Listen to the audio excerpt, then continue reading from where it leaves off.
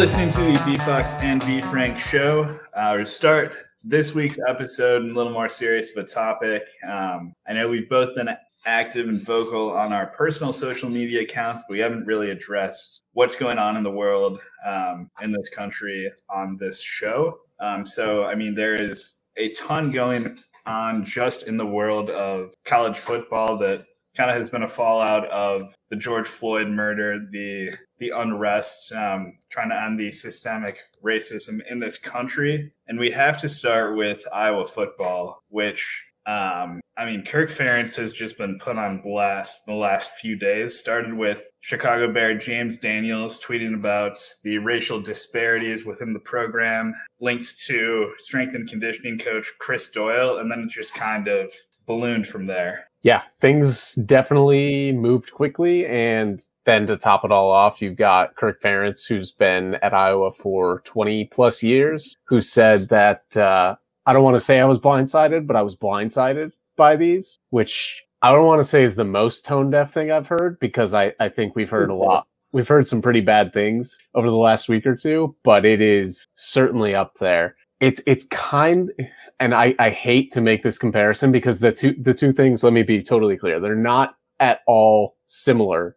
What I'm saying is the reactions by the head coaches are similar, but it's Rick Pitino 2.0. Yeah. I am completely unaware of these things going on in my program. I hold our staff and everyone to the highest standards, whatever can line the university PR team gives them. You have to know, or at least have heard or have had rumblings, anything of the sort, that some of these things were going on. So to come out and just blatantly say, I didn't expect this, I'm surprised, and, never would have thought that this is happening in my program, is nonsense. Yeah, once Bob Stoops retired, Ferentz stood alone as the longest tenured FBS coach in the country. It is, pretty much laughable to suggest that things are happening within his program that he doesn't know about. Like, it's just not realistic. Mm-hmm. That's a pretty weak excuse. I understand you're probably trying to spin it so you don't look quite as bad as you do, but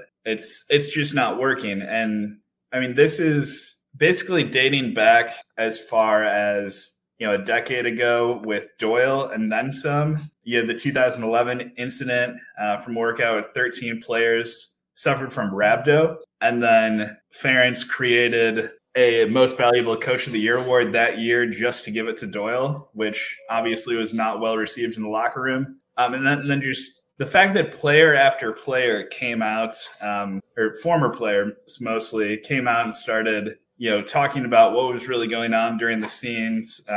Akram Wadley really went after Brian Ferentz, who went after him during his playing days with a lot of, racist comments. And just the fact that players couldn't really say anything when they were within the program because of an unbelievably archaic social media rule that Iowa had that they just loosened to one pre-approved tweet per month is just like, what world are you living in? This is of the level of baseball or hockey in lack of marketing awareness. Like, let your players build a brand because it's only going to be better for your program. Then again, if they're going to be blowing the whistle on racist activities, then maybe it won't be best for your program. So I guess weigh the scales there a little bit and see which side comes out ahead. But it goes to show that we need change. We just need full-blown change. And, it's not going to happen easy. It's not going to happen quickly, but there needs to be these conversations, and people need to come forward and continue to talk about it, because regardless of how tough it is to talk about, it's even harder to live it. So we need to continue to be discussing this. And it kind of is similar to the Mike Norvell incident, which we'll get to. I don't want to jump ahead if you have any more thoughts on Iowa, but down at Florida State, where people are complaining that Wilson came forward instead of speaking to his head coach directly. And it's like, well, he should come forward and say it. He should also call his head coach. Both of the things happened, and now, we've moved forward and there's been a good dialogue and all this, but I don't want to breeze past Iowa if you've got any more thoughts there. Yeah, Florida State's a more positive result and something we saw growth from. But this Iowa situation, and it again speaks to how there's no way Ferentz had no idea what was going on. He runs such a tight ship, has for a while. That is his reputation. And it's kind of, for him, I would imagine an end justifies the means mentality, where you've got the highest paid strength and conditioning coach in the country who is consistently turning 2- and 3-star recruits into NFL players, but you can't turn a blind eye, a deaf ear to, you know, the impact it's having on your program culture, where you're making players feel lesser. And guys have come out and said they felt like they were under constant scrutiny, so much anxiety from interaction with Doyle and other assistant coaches that they felt like they had to constantly walk on eggshells. That's just not acceptable in this day and age. And it's obviously players are feeling more comfortable, former players obviously more so, feeling more comfortable speaking out about this due to, you know, people basically pointing out casual racism and active racism in all facets of American life. Like it's remarkable. And you start to wonder how much of this, you know, we just let go on for all these years. And it's kind of a stark contrast between, you know, still a lot of former players came out in support of Ferentz. Reminded me a lot of Kevin Wilson's final days in Indiana, where you had the players that were mistreated, speaking out very negatively against the coach, and then players who, you know, didn't have the same experience, might not have been fully aware of what was going on, rushing to come to their coach's aid. And I think that's probably what happened more than anything else, just people not being aware of what's going on. And it's tough. This is a situation where I really don't see how, you know, with all these allegations that Doyle is going to be able to keep his job. It's going to be tough for Ferentz too, I think, because this is some of the stuff that's come out is pretty despicable. Probably forced retirement. I don't know that they should fire him. Yeah, that's me personally. I'll take that claim. I mean, just continuing to read through the comments, like, I'm very, very sorry for any hardships that any of them have endured. If they didn't feel safe to speak freely, that's certainly something I feel very regretful about. Their anger and frustrations have been noted, and we intend to move something forward to improve things. It sounds like a canned HR response that you get when you email in somewhere. And they're like, yeah, you know, your concerns have been noted. Like, someone will follow up with you in 5 to 7 business days. It's difficult to see a world where one or both don't lose their job. I mean, there should be a change. If the University of Iowa is serious and, you know, cares about the well-being of their student athletes and, you know, wiping away the bad that has already been done, they've got to act swiftly. Easier said than done. There are millions of dollars involved here. There's a lot of publicity and a lot of, you know, donors probably that will speak up on behalf of Kirk Ferentz, and all sorts of, you know, things in the background that are going to happen. It feels like a chance to draw a line and, you know, really come out strongly and in favor of, if you can't treat your players that are making you millions of dollars and all the fame and success in the world fairly and equally, you shouldn't have your job. You should not be here. This is not the place for you. If there is an entrenched system of mistreatment that has been built up over your 22-year tenure, you're probably not the guy to change the culture back for the better. You probably have to start with a clean slate. And right. The fact that Ferentz's response is more or less sticking his head in the sand is not, you know, helping to dispel that notion. And I think that's very similar to what Dabo Swinney is doing at Clemson. Basically, Trevor Lawrence has been out in front of this from the start, using his platform to talk about how there needs to be change in this country. And Dabo Swinney, for the most part, has solely talked about football or, you know, forgiveness and kind of, like you were saying, canned answers, empty platitudes, rather than actually taking stands. And that only has made matters worse when you consider that he has been asked by countless people for some kind of action against his assistant coach from the racial slur from Danny Pearman in 2017 practice, and he has largely just been silent on that. When you consider the media outrage over Urban Meyer, Zach Smith situation. And I mean, for the most part, it doesn't seem like Dabo's been getting crucified by the media as much, save for Bomani Jones, who has been spot on with everything he said about it. It seems like it's just been a lot of former players coming over the top, expressing how disappointed they are in their former head coach by, I mean, just inactivity. It is tough and telling when your 20-year-old quarterback is giving not only speaking out, but speaking strongly and eloquently about the situation at hand, and you can't even give an answer. I mean, where are these people? You and I talked earlier in the week, last week, about how quiet the coaching fraternity has been, and especially the big names. And this is it. In college football, you've got Nick Saban and you've got Dabo Swinney. Those are probably the two biggest names in the entire sport. Dabo Swinney has basically gone into hiding. He has not done or said anything of substance. He has not. He gives these, like you said, canned answers, but like religious-based canned answers, because he is a man of faith and this, that, the other, and said, we live in an imperfect world full of sin and all this. And it's like, just stand up and say that you're against this. I mean, he's clearly struggling with this personally, and I'm not sure why, but someone needs to get a hold of him, whether it is his current players or someone in the staff. Somebody needs to talk to him and tell him, look, you need to come out and say something, because the longer you stay, silence is the worst thing you can do here. It is absolutely the worst thing you can do here. And the longer he stays silent, the worse and worse it gets. I'm not saying speak so that it ends. I'm saying speak because it's the right thing to do.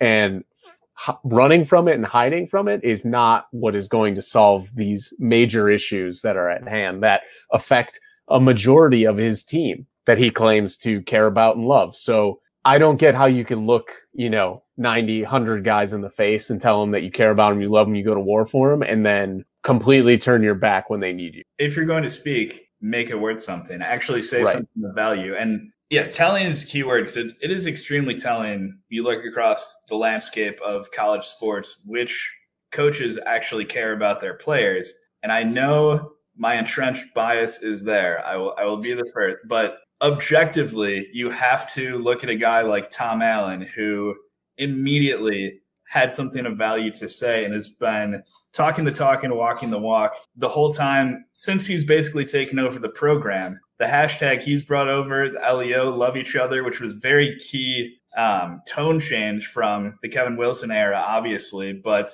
with the Black Lives Matter movement, he has been there from the jump. It makes logical sense given that the vast majority of these players are Black, but you see so many coaches struggle to embrace it, which is just mind-boggling. Then you have a guy like Tom Allen, who is front and center at protests and marches at Dunn Meadow on campus. And I mean, that's the kind of guy you would want to play for. And you look at some of these other coaches who are more or less, like I said, sticking their heads in the sand or just claiming ignorance for something that has been around basically since the start of this country is just, I mean, it's extremely tough to watch.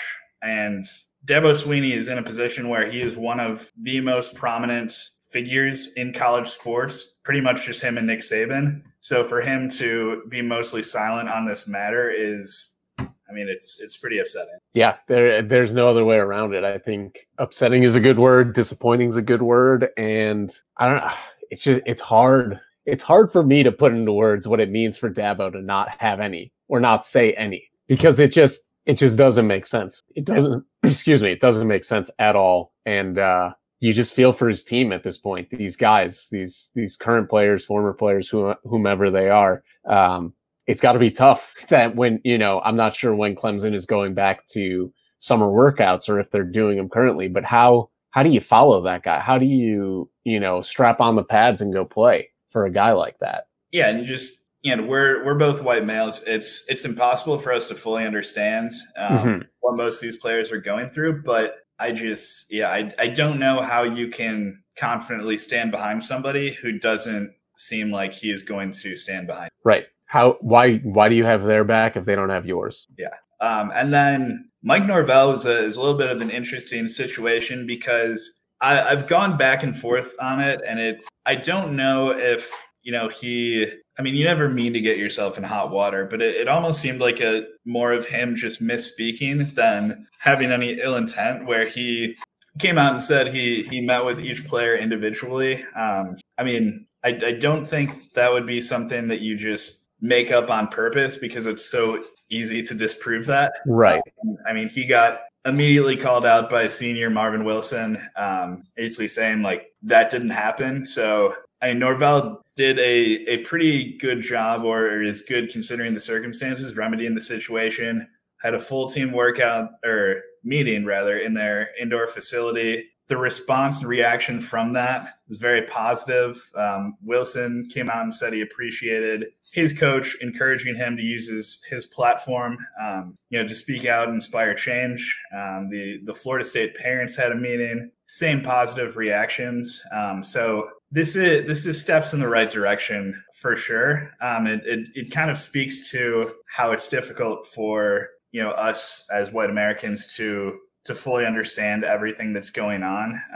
I mean, it's just at a time like this, it makes a lot more sense to kind of listen and empathize than, I don't know if this is what he meant to do, but seemingly trying to make himself out like more of a hero initially. It's a weird situation. Like, that's the easiest way to put it. I mean, at one point you're like, holy shit, Florida State's going to be looking for another new head coach. And it's been, you know, just disaster after disaster since Jimbo Fisher left. Obviously, that isn't the big story here, but that's one of the thoughts that comes across your mind when this happens. Again, like you said, it's good that it was aired out and people talked about it, and there's an agreement and a discussion happened between the team, and everyone's on the same page now. Marvin Wilson's gone as far as to say as the team has grown together and bonded over the situation, which seems interesting, but whatever works at this point, like whatever gets the conversation started and whatever gets people talking and get people understanding, more importantly,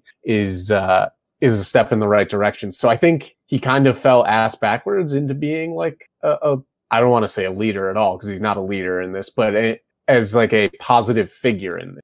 Yeah, and I think that was the best you could hope for after how it started out. Right. But yeah, he's got clearly great leadership from the upperclassmen on his team. Mm-hmm. That's definitely something they are building on moving forward, and it seems like they came out of this with, you know, close to full team buy-in. So I mean, that's what you need, and those are the kind of tough conversations that are going to be happening in locker rooms across America as we get back to sports happening again. And it's, yeah, if you've got great leadership like that from the players like Marvin Wilson, then, you know, these teams are going to be in much better shape if, you know, compared to a school like Iowa, where players can a lot of times be scared to speak up because of what the coaching staff is. Agreed.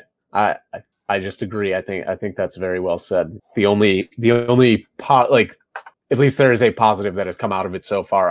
I'm sure and hopeful we'll see more. But for now, at least Florida State and their team and their players turned a seemingly negative situation into a positive one. Yeah. And obviously these issues in the sports world, notwithstanding, obviously there are bigger issues at play here, in terms of life and death, just basic police brutality, police murders. But if we can start to weed out some of the systemic racism in basically any facet of our lives, then, you know, it's changed for the better. And that's kind of what you hope to see when you look at a program like Florida State and how they've kind of come to a better understanding Mike Norvell has of his players. And we'll kind of keep an eye on that and see how it progresses from here.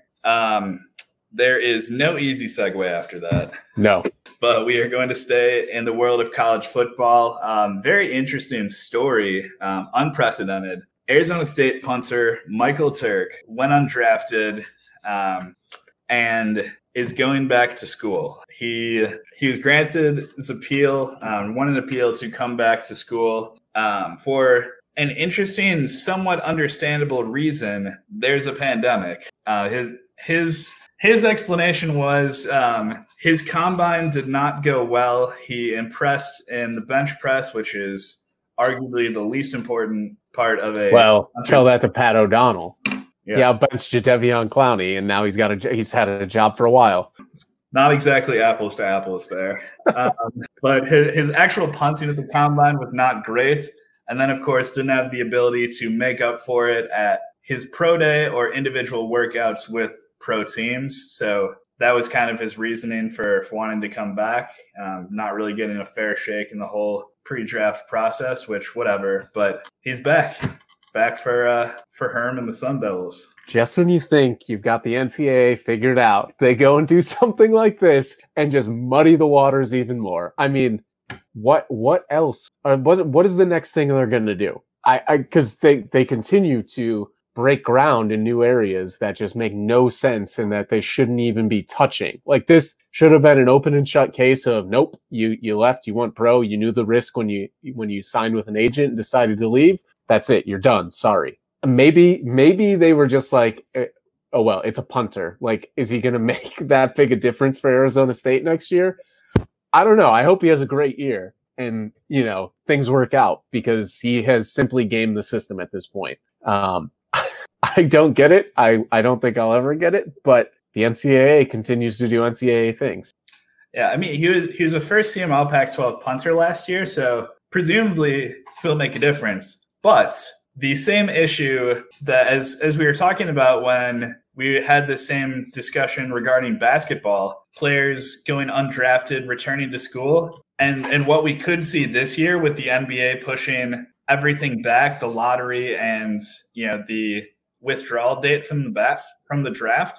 Mm-hmm. Most guys' spots are going to be filled. Yeah. At that point, and Arizona State, once Turk committed to being in the draft, they thought he was gone. So what did they do? They went out and signed grad transfer Logan Tyler from Florida State, who led the ACC in punting last year. So there's no guarantee that Turk will even be able to win his old job back. There's a possibility that they just have Tyler kick and Turk punt, but like this is 100% the risk you run if you were to ever enact NCAA legislation like this on a widespread scale. Yeah. I mean, it's June 8th. Did we ever think we'd be talking about the kicking situation at Arizona State?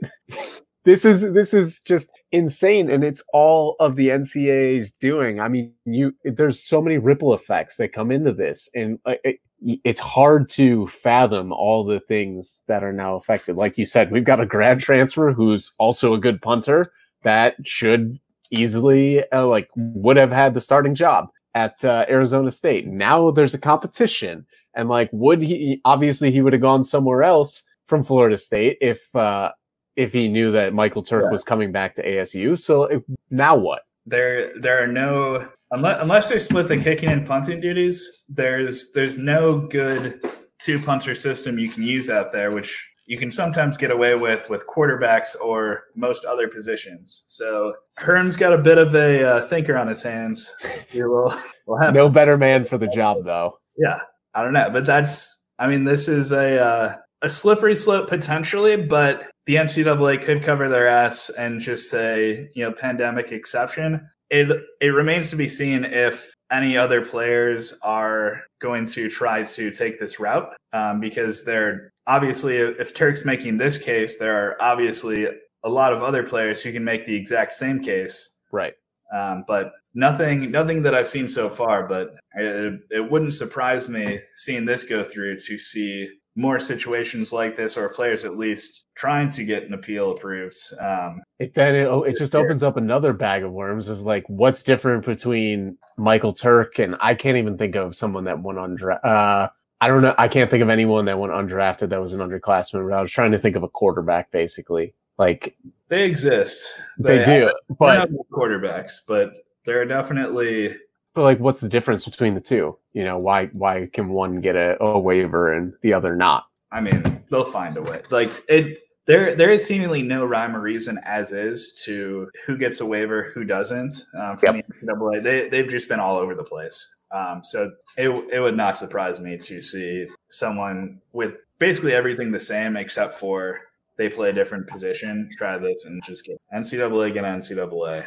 Khalil Tate didn't go pro, did he? I'm pretty sure he exhausted his eligibility. Oh, that would be it then, yeah. Cole McDonald is the other name I was trying to get Hawaii. He got drafted. Yeah, he did in the 7th round. But anyways. Excited when I saw his name come across the screen. Yeah. Won me a lot of over bets in the past. Anyway, speaking of the NCAA, just doing whatever the hell they want, Oklahoma State getting the proverbial hammer for, I mean, I don't want to say nothing, but basically nothing. This is a huge thing. And people are acting like it's not a big deal because it's only a 1-year ban. This is huge. I mean, Cade Cunningham is the top player in the entire country in the 2020 recruiting class. He is basically now, like, he has a legitimate argument to get out of his national letter of intent, and he can either go somewhere else or he can go pro. Those are all better options than Oklahoma State at this point. And like, what does it do to the trajectory of Mike Boynton's career? What does it do? Like, what does it do for Oklahoma State recruiting? They can't. I mean, what is the appeal? I mean, if Cade Cunningham gets a waiver to go wherever, like, open his recruitment back up, then Matthew Moncrief Alexander, whatever, I can't remember his name. He's Canadian wing. He's also a pretty highly touted recruit. He can also get a waiver. And it's like, all of a sudden, Oklahoma State loses all this talent that they were going to have in a year where they probably could have gotten back to the NCAA tournament, or at least competed when considering you've got a top-notch player like Cunningham. But it just opens the door to so many different things now. And then you wonder, what do schools that have way more going on, like Kansas, what are they going to get? Yeah, I mean, this is not good. Obviously, if you're going to be a one and done, you're not going to play somewhere that has a postseason ban. So obviously, Oklahoma State is trying to appeal this because realistically, based on all available information, this looks like the equivalent of getting life in prison for a parking ticket.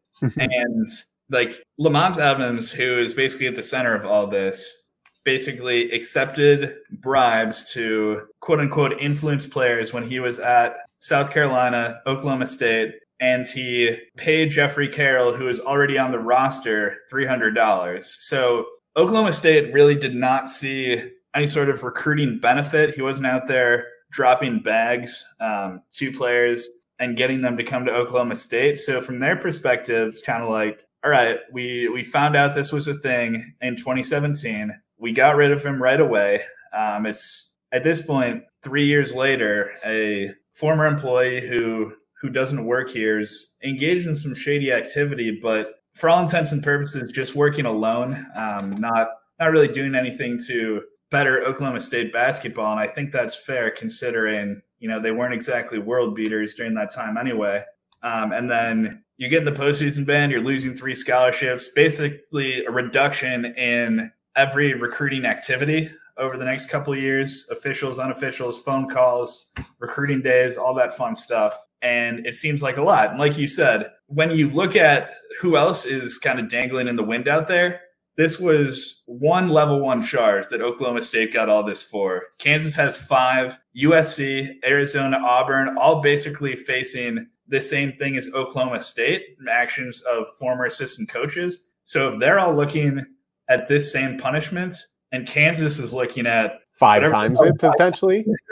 If Oklahoma State doesn't win this appeal, a lot of college basketball programs are fucked. Yeah. I mean, this is the big swinging dick that the NCAA has been like the trump card that they've been holding on to forever, seemingly since I can't remember the FBI agent's name, but basically when he came out in the Southern District of New York and was like, we're taking down the NCAA, or like we're taking down the scandal of like paying players in the NCAA in college basketball. What is it? The Heist? I can't remember the name. The Christian Dawkins documentary on HBO.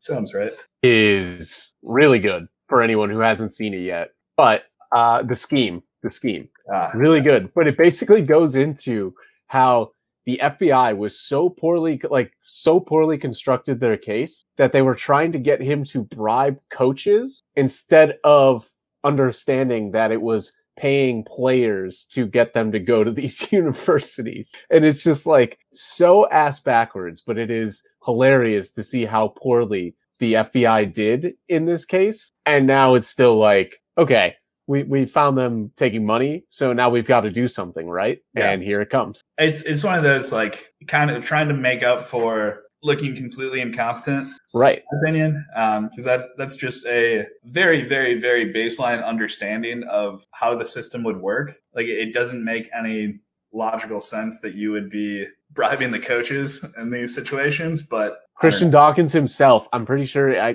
can't remember the exact quote, but he's like, these people are dumb as fuck. They don't get it.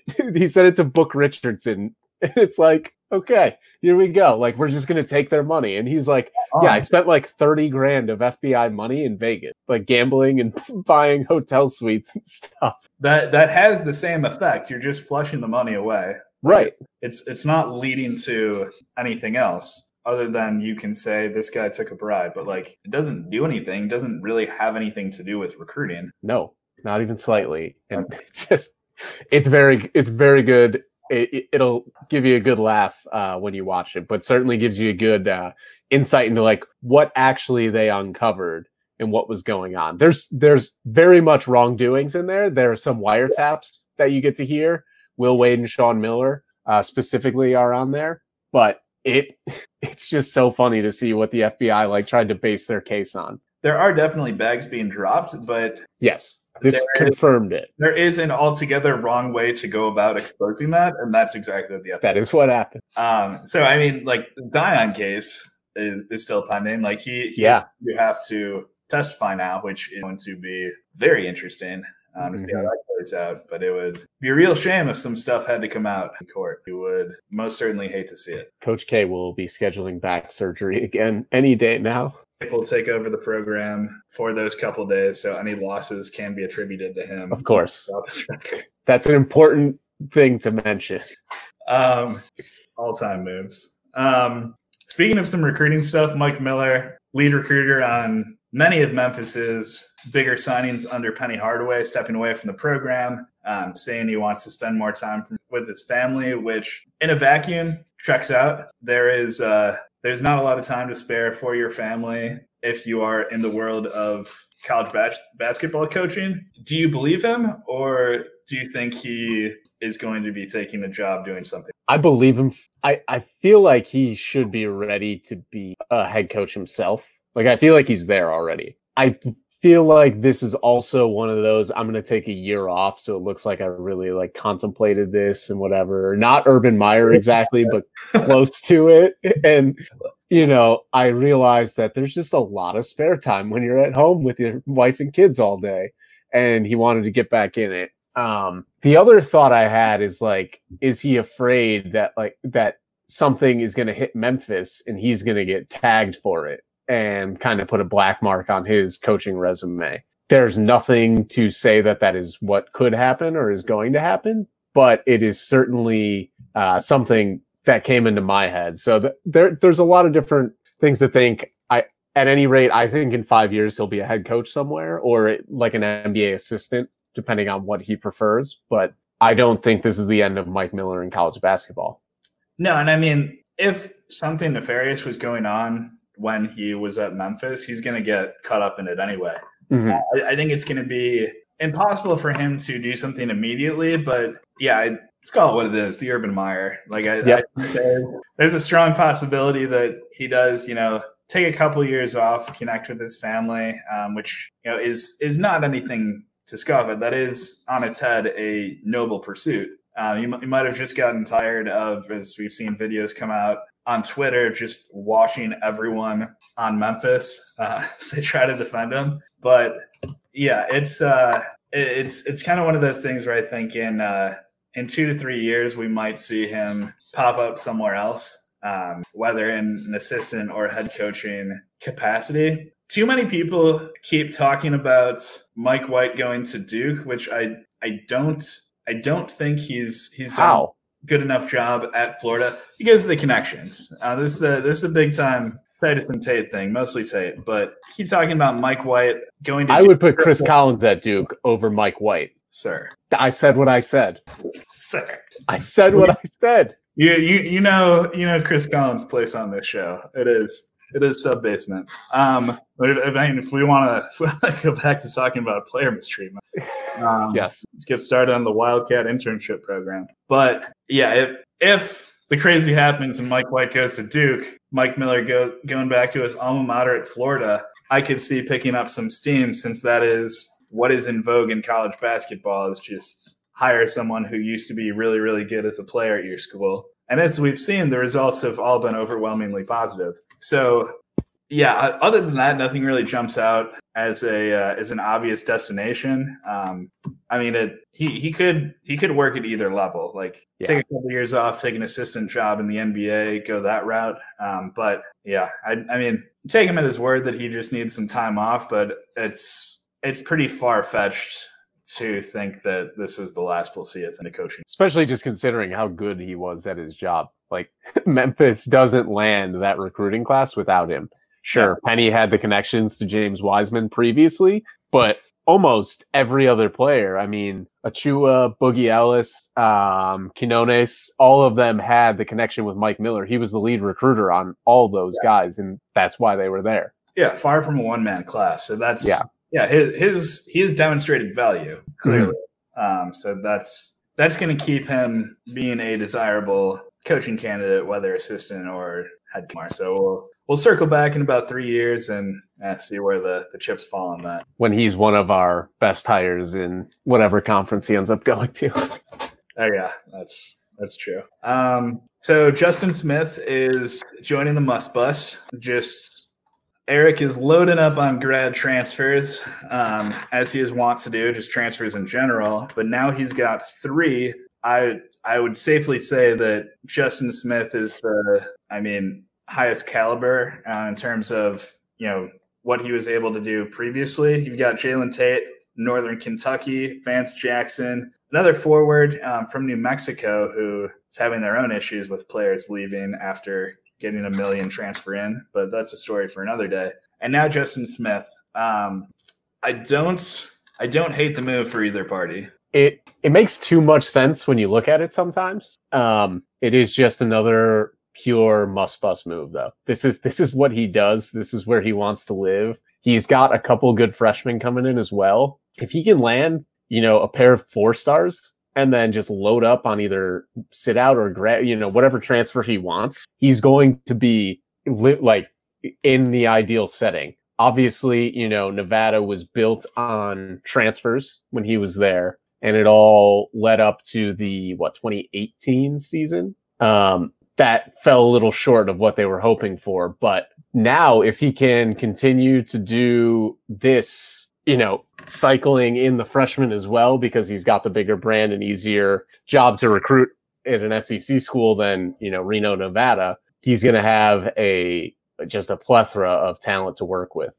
Yeah, I mean, and there still is a possibility that Isaiah Joe comes back to school, at which point you would have to do a little spring or fall cleaning and somehow get one of your other scholarship players out of there, or just defer it a la Luke May or something like that. But yeah, this is an Arkansas team that's shaping up nicely. The one thing they really missed last year was interior scoring, which is why it was so frustrating for me as an Indiana fan that Archie just went away from feeding Trace Jackson Davis, and he didn't finish with 40 and 25 in that game. Mm-hmm. But ultimately, it seems like the 3-game series over the last couple of years between Arkansas and Indiana was for Justin Smith's soul. Arkansas won 2 out of 3. They get him, and they have a player that can consistently score inside.